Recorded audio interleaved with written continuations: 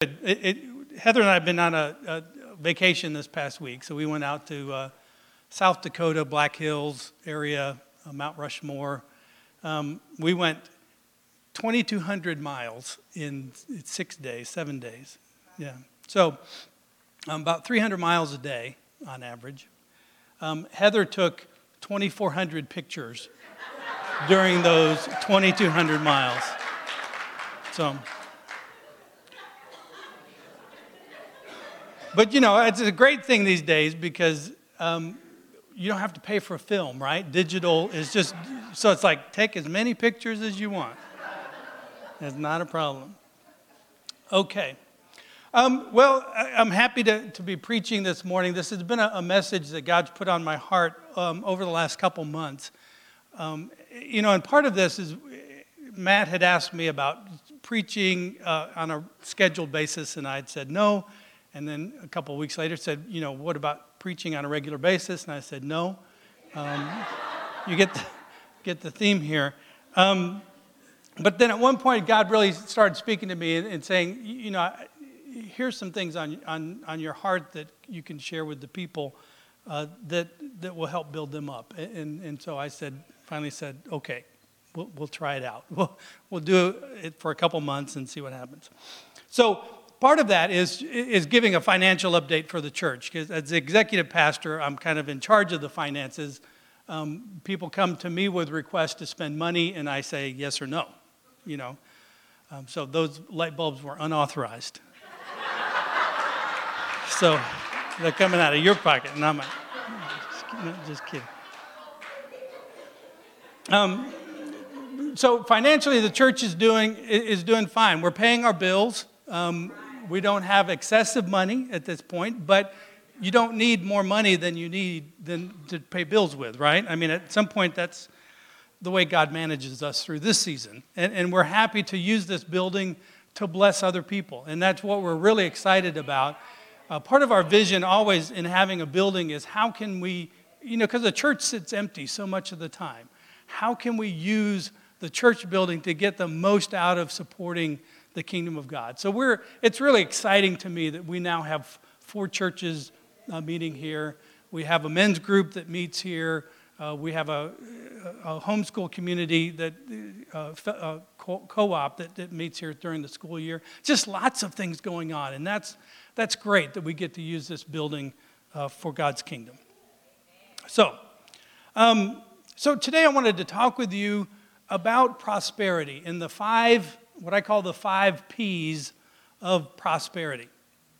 And there's a verse that John, 3 John is a letter that the Apostle John wrote to a friend of his, Gaius.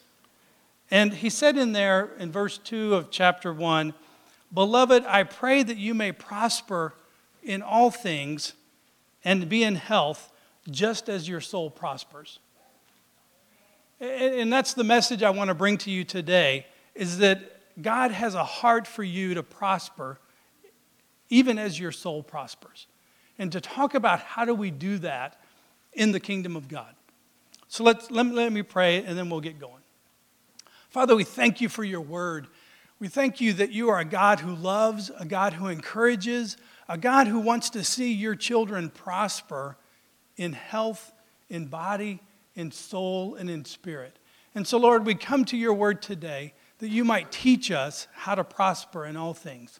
In Jesus' name, amen. The word for prosper in this verse is a Greek word, eudos, E-U-D-O-E-U-O-D-O-S. And it's a compound word in Greek, meaning it's made up of 2 other words, good and journey. So the idea of prosper in this verse is to go on a good journey. And so we could read the verse, I hope you have a good journey in life, even as your soul has a good journey.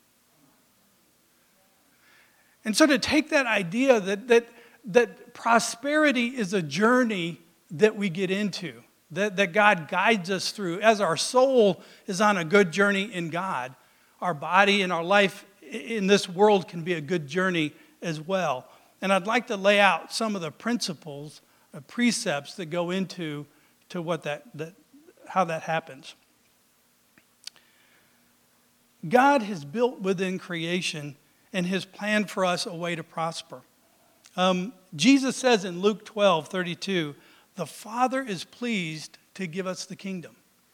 And I think it's important because a lot of times we come into a relationship with God and we experience salvation at a spiritual level, but maybe our life doesn't change a whole lot. And we still deal with the troubles. We still deal with poverty in different areas of our lives, relationships, financially, health-wise. And how do we get that spirit, that salvation that we know is in our spirit, into the other parts of our life? And God has a way of doing that we can all access and we can bring forward. So here is my summary paragraph, and see if you can write down the 5 P's, okay? As we experience more of God's presence in our lives, we will understand the principles and the processes that God has put into place in an area of life such as finances, relationships, health, and we can begin to put those principles and processes into practice and receive the benefits. As we persevere in aligning ourselves with God's ways, we will experience all the blessings that God has for us. So that gives you the 5 P's in summary. And the first one I want to talk about is presence. And when we have the presence of God in our lives, it opens the doors to so many blessings and so many riches that we have access to. When God created Adam and Eve in his image and likeness, an important part of his plan was he wanted to be part of their lives. When God put them in the garden, he said, come into this garden that I've made, and I want you to take care of it. Part of that is God collaborating with Adam and Eve as part of their daily activities. In a little bit further on in Genesis chapter 2, we read about how God brought the animals before Adam and said, let's see what Adam calls these animals. And whatever he names them, that's what we're going to call them. To me, that's an amazing perspective, that God is so invested in our opinion, how we see things, that what we call things is what he's going to call things. He wants to participate in our lives and be a part of what's going on. And then later on in Genesis 3, we read about God walking in the garden in the cool of the day because he wanted to come in and check on Adam and Eve and see how they were doing. God wants to be a part of our life. And the presence of God in our lives is key to pursuing the prosperity, the good journey that we want to go on. Jeremiah 33:3 says, call to me, this is God speaking, call to me, God says, and I will answer you and tell you great and wonderful things that you do not know. God wants us to know those things. God wants us to reveal himself and to show us things.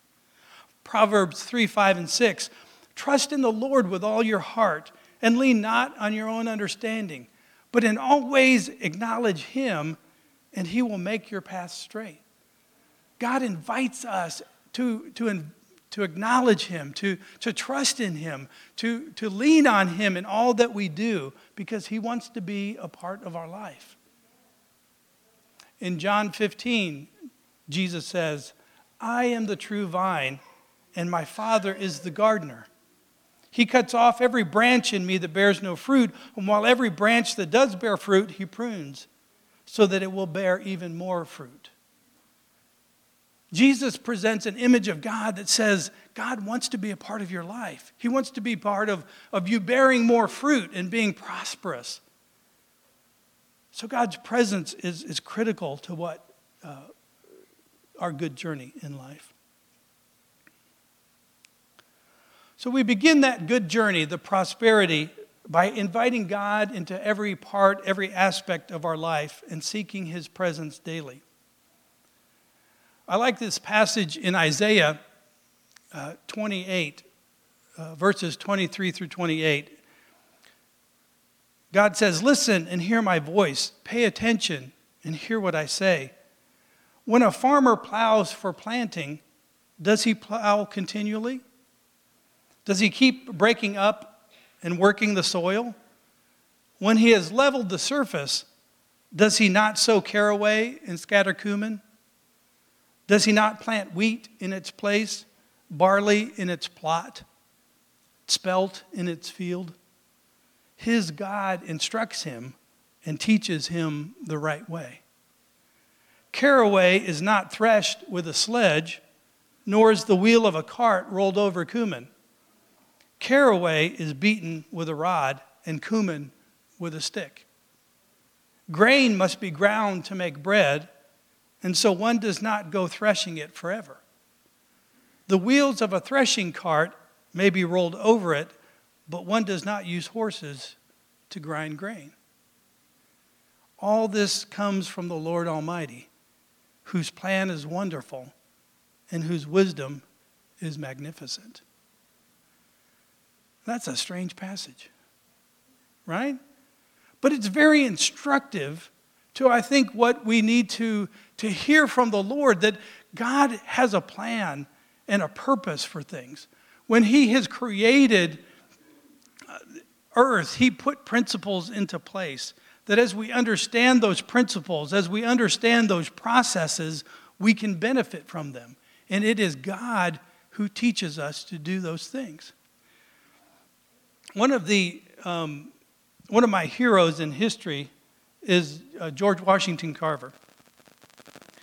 He was a great man, a man of faith, a man of science, and did remarkable things.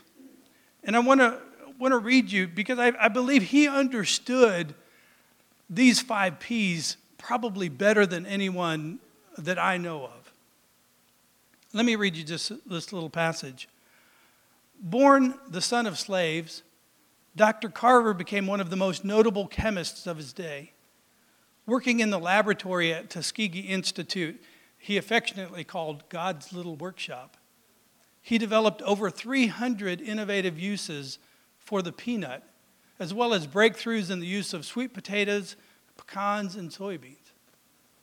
His efforts in chemistry and food science paved the way for growth of the peanut industry.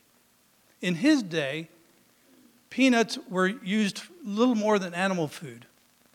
They were considered not for human consumption. But today it has grown into a $2 billion industry. The boldness of Dr. Carver's faith can be observed in an account of his address to the U.S. House and Ways and Means Committee in Washington, D.C. Initially, he was only given 10 minutes to speak. But the committee became so enthralled with what he was saying, they gave him unlimited amount of time. And so he spoke for an hour and 45 minutes about the potential benefits of the peanut. Isn't that amazing? At the end of his address, the chairman asked him how he had learned all these things, and Carver answered, "From an old book."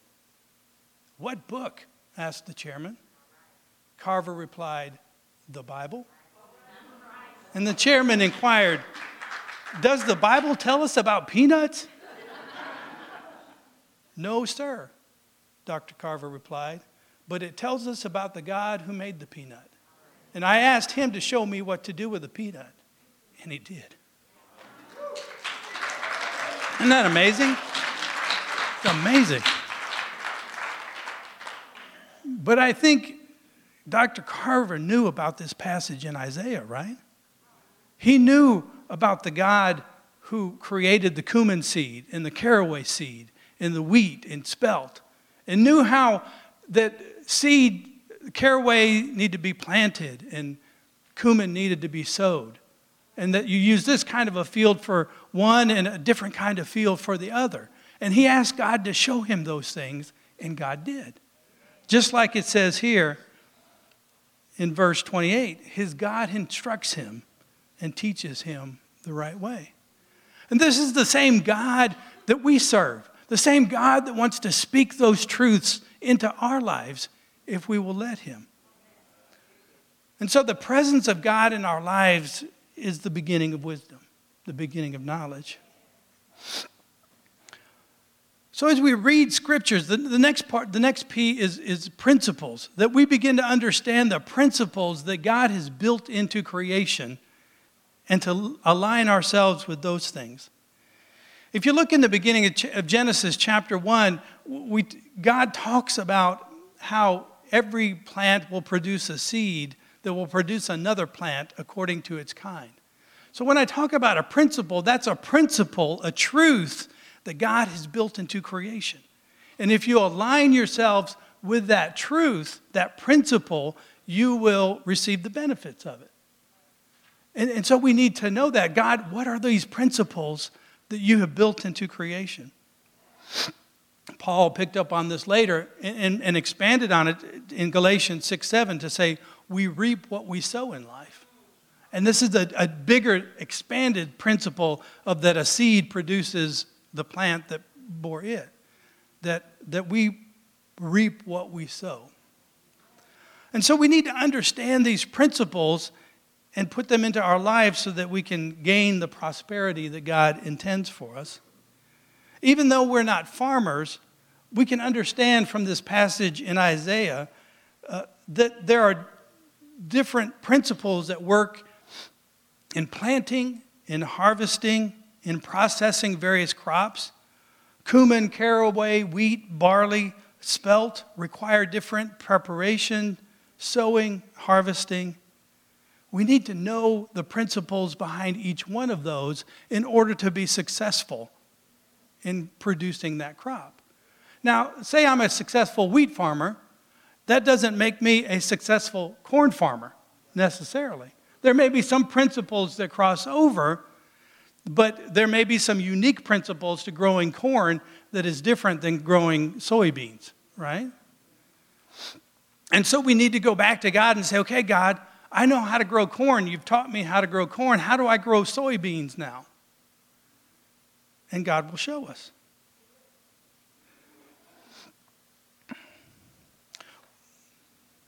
So along with principles, which are the foundational truths, we have processes. So processes are built on principle. Processes are built on principles, and processes are just a series of steps that take you to a certain end. In Genesis chapter 1, we read about God calling forth creation, and we see that God follows a process in creation as well. On the first day, God did one thing. On the second day, God did another thing. On the third day, God did something else. And each day builds on the day before it. And each step in the process adds more detail than was there from the day before. All of it taking God closer to achieving his goal. Likewise, Jesus talks about the kingdom of God as a process. In Mark 4:26 through 29, Jesus says, the kingdom of God is like a seed, a farmer who plants a seed. The seed grows, first producing a stalk, then an ear, then a full corn in the ear. What Jesus is describing there is a process, step by step. One step building on the step that comes before it. And there are all kinds of processes that as you look for them in the Bible, you begin to see the principles and processes that Jesus reveals. In John chapter 3, he talks with Nicodemus about you must be born again. And talks about this process of being born spiritually. In Luke 11:4, Jesus talks about forgiveness. A process of forgiveness where you forgive others and you will be forgiven. Principles and steps along the way. Proverbs 25:2 says, it is the glory of God to conceal a matter, but the glory of kings is to search it out and discover it. And so part of what God here again wants to do is to partner with us. He has hidden so many treasures in the world around us. And he wants to partner with us to help us discover and to bring those treasures into our life. But knowing that there are principles and processes out there for us to discover doesn't do us any good unless we put them into practice. So we have to take these principles and processes that God has been revealing to us, just like Dr. Carver. After he learned all these things, he put together a traveling classroom and went to all these farmers in the South to teach them all that he had discovered about the peanut so that they could learn to do this, and brought a lot of people out of poverty, brought a lot of farmers into prosperity because he began to teach them what God had revealed to him. Jesus emphasized putting what he had taught into practice into your life. In Matthew 5:19, he says, "Therefore, anyone who sets aside one of the least of these commands and teaches others accordingly will be called least in the kingdom of heaven. But whoever practices and teaches these commands will be called great in the kingdom of heaven." Those who put it into practice, those who teach it to others. Or in Matthew 7:24 and 25, "Therefore, everyone who hears these words of mine," Jesus says, "and puts them into practice is like a wise man who built his house on a rock. The rain came down, the streams rose, and the winds blew and beat against that house. But it did not fall because it had its foundation on the rock." So we have our principles and our processes, and we put them into practice. The presence of God guiding us along. And the fifth P is perseverance.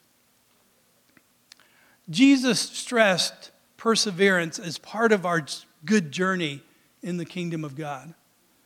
In Luke 18, he tells the story of the persistent widow, and that we need to persist in prayer in order to get what we're seeking.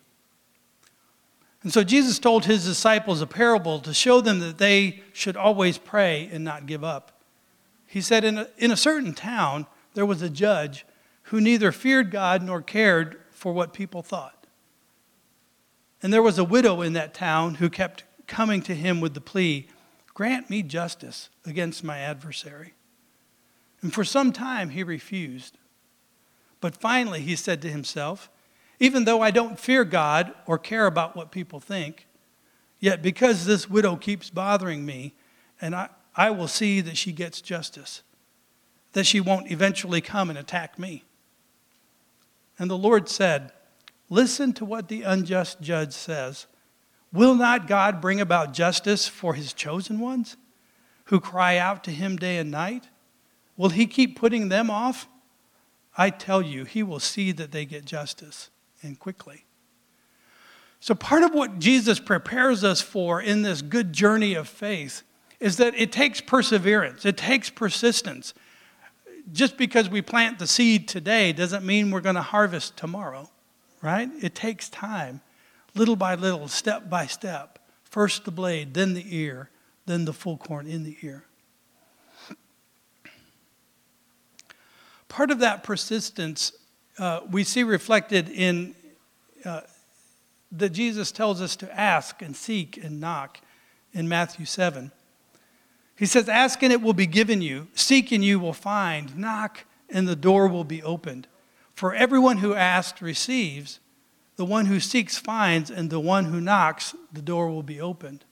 And I think it's important that here again, if you look at the Greek, the verb tense that is used for ask, seek, and knock is what's called the present perfect. Now, I'm a grammar junkie. My wife is kind of a grammar junkie too. We like looking at verb tenses, present, past, present perfect, past perfect, present pluperfect, and it goes on and on. But this is the present perfect tense, meaning it's an action that starts now and continues as it moves forward. So probably a more clear way of interpreting this would be ask and keep asking, seek and keep seeking, knock and keep knocking until you receive what you've asked for, till you find what you're seeking, right? I mean, if you've lost your keys, you don't just seek over here, I didn't find them. You seek here, and if you didn't find them there, you go seek there, and you find them. Or if you didn't find them there, you go seek over here. You keep seeking until you find. You keep knocking until the door is open. You keep asking until you get what you're asking for. And that's the spirit that God wants to see in us as we pursue the prosperity. So how do we apply some of this in a practical way in our lives? So one of the areas that Heather and I struggled with early on in our marriage was finances. I mean, a lot of young couples starting out, we didn't know a whole lot. I mean, Heather and I both worked in high school, but it's interesting that often the way we progress in life, we learn the wrong things, and then we have to learn the right things, right? So I didn't know a whole lot about money growing up, though I had money in my pocket quite often. And so I had to learn about wealth principles. And one of the first wealth principles that God taught me was that use the riches of this world to gain eternal treasure. And so Jesus talks about this, don't store up treasure on earth, but store up treasure in heaven. And it's an interesting idea that we can use worldly wealth for heavenly gain. And this is an amazing concept and puts money in the right context. It's okay to have money, but use money for eternal treasure, not just for where moth can eat it and rust can destroy it. So that's the first principle in wealth. The second one that took us, Heather and I, a while to learn was that, and it sounds pretty obvious now, but spend less than you make every month. Now that seems pretty obvious, like, yeah, why would you spend more than you make every month? But we did. And I thought about that after, years looking back, and we spent, at first I didn't know there was a connection between income and your lifestyle and your expenses every month. Because when I was young and working and living at home, my parents paid all the bills, right? So I just had money and I could spend it on what I wanted to spend it on.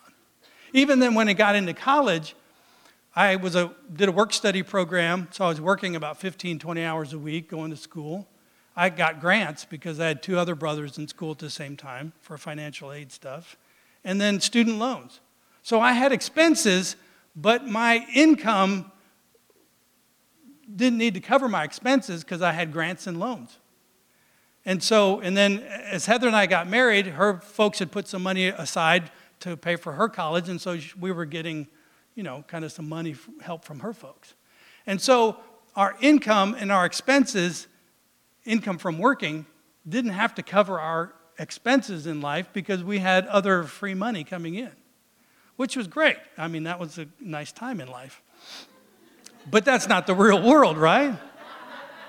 I mean, at some point, we got out and we started working, and the money from her folks was like, yep, no more. There were no more grants. We still had credit cards. So, as we learned that you have to have a lifestyle where your expenses are less than your income, it took us about 5 to 7 years to figure that out. Now, that one sentence is a 10-second sentence, but it took us 7 years to learn how to do that, to adjust our lifestyle, to have an income that was more, and actually figure out that our lifestyle expenses needed to be about 80% of our monthly income. Because we wanted to give tithe 10%. We wanted to save 5 to 10%. So from our net pay, we needed to have a lifestyle that was only 80% of what our monthly cost was. That principle was important. But it was a long time in coming to us. Part of what God showed me in that was in the story of Joseph in Egypt. Joseph had a dream about, or the Pharaoh had a dream about 7 lean cows and 7 fat cows. And it was a dream about that there were 7 years of famine, 7 years of good times coming, and then 7 years of famine. And that the 7 years of good time wasn't just meant to well, have a big party, spend more.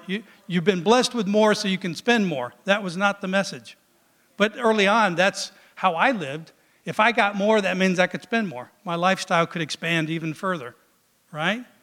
But what God began to speak to me in that was, sometimes I give you more so you can save it for the future, because bad times are coming, and I'm trying to provide for you now so that you'll have it then. So that was another wealth principle that God began to teach. So as Heather and I began to learn how to do that, to live on less than we made, we could save. And then part of what God began to show me was, Dennis, you spend time working for money. What you need to do is to make money work for you. I was like, what do you mean? I'd never had that thought before. I was raised, you get a good education, you find a good job with a good company, and you work for them, and you get a good paycheck every month or every 2 weeks, and that's how you live your life. And you save a little bit for retirement so you can retire someday. And that's a good way to live. I mean, there's nothing wrong with that, but it's confined by a certain box. But I asked, when God brought me that thought, rather than working for money, make money work for you, he says, there are many more things I want you to do, and if you're spending your time working, you can't spend your time doing what I want you to do. And so I began to see that what God wanted to bring into my life was a way for him to expand his kingdom of God through me, with me having money working for me rather than me working for money. So part of the scripture that God brought and helped me see that was in Matthew 25, which is the parable of the talents, in which a king is going away and he has some servants and he gives to one servant 10,000, 5,000 to one, 3,000 to another, 1,000, something like that. And then they go out, and the one who has 5 makes 10, the one who has 3 makes 6, and the one that has just, one talent, goes and hides it somewhere. But the idea was, out of that, Jesus is using this situation of business to talk about the kingdom of God. And that how they can use wealth to advance the kingdom of God and reveal the kingdom of God in their lives. So one of the things God brought into my life around that time was a book called Rich Dad, Poor Dad. Now, it's not a Christian book. It's a secular book. But it's an interesting, God used his writings to show me how limited my thinking was in my relationship with God. And so this guy, Kiyosaki, something like that, he talked about his dad was a professor at a university who had spent a lot of time and money getting education, and then got tenure at a university and was spending his life working 40 to 60 hours a week for a paycheck. And his dad, that was his poor dad. He was educated, but he was working paycheck to paycheck. His rich dad was his friend's dad, who barely had a high school education, but owned a lot of property and spent his time working, having other people work for him, having other people having his money work for him rather than him work for his money. And so God used that book as a way to open up my thinking into new ways. So my example here is just to show you that there are more opportunities out there that you can't really imagine at this point. If you come to God and say, God, I want this prosperity that you're offering in my life. And it may not be financial. It may be related to health. There are a lot of health principles, and we have friends that are suffering from health issues that they've created for themselves because they don't understand appropriate, healthy behavior. They don't understand the principles that God has put into the creation to help guide them. We have friends, it may not be health, maybe it's relationships. I know friends and family members who have trouble in a lot of relationships because they don't understand the principles that God's put into place about having healthy relationships. That if they would discover those, that would ask God, teach me the principles and processes of healthy relationships with my family and my friends, with my children, their lives would be much, much better. And so this is what I encourage you to do, is to come to God and say, God, I want all that you have for me. I want the fullness of the kingdom of God in my life, in every area of my life, financially, my health, my relationships. And God will begin to show you what the principles and the processes are, how to put them into practice, how to persevere and let his presence inform you and give you success. So here's what I'd like you to do this week. As you focus on the good journey of prosperity, spend time daily and throughout each day enjoying God's presence in your life. Take time to count your blessings, express your gratitude to him, sing a song of adoration, dance a jig to show your joy. Whatever you can do to connect and be aware and mindful of God's presence. Then ask God to show you how to take a good journey with him. Lord, you want me to be fruitful. You want me to prosper. Lord, show me in my life how I can prosper more under your hand. Maybe you have an area you'd like to go to God and say, God, I'd like to prosper in my relationships, or I'd like to prosper in my health. Or maybe you just go to God and say, God, I'm open to whatever you want to bring into my life right now. Either way, go to God and begin to talk with him about that. Ask him to show you the principles and processes, just like Dr. Carver did so many years ago. He said, God, show me about the peanut. And God showed him 300 different innovations about how to use the peanut. That's amazing. Next, after you've spent that time with God, begin to look for new thoughts that come into your mind, new opportunities that present themselves to you, connections with different people, or situations that just kind of seem to arise out of nowhere and come to you. Pay attention because God is working in your life. Talk with God about each one of those to help sort through the good and the bad. Then put into practice those new principles and processes that God leads you to. Be open to change. I know there was a time in my life I would say, God, bring me those blessings, but don't change anything in my life. And if we want the blessings of God to flow into our life, there are things that we've got to let go of. Old ways of doing things, to embrace those new ways of doing things. And then persevere on the good journey. Don't grow weary in your well-doing. It's easy to do sometimes. Realize that change takes time. It's back to planting that seed. You plant a seed and then you don't dig it up the next day to see if it's growing. You keep watering it and it'll sprout. Trust it. God doesn't expect you to get it all at once. There have been so many times where God started me out on a path of prosperity, and I would stumble and fall, and I would fail. There are times where I've made an investment, and it seems like as soon as the stock market saw that I bought that stock, it went down, right?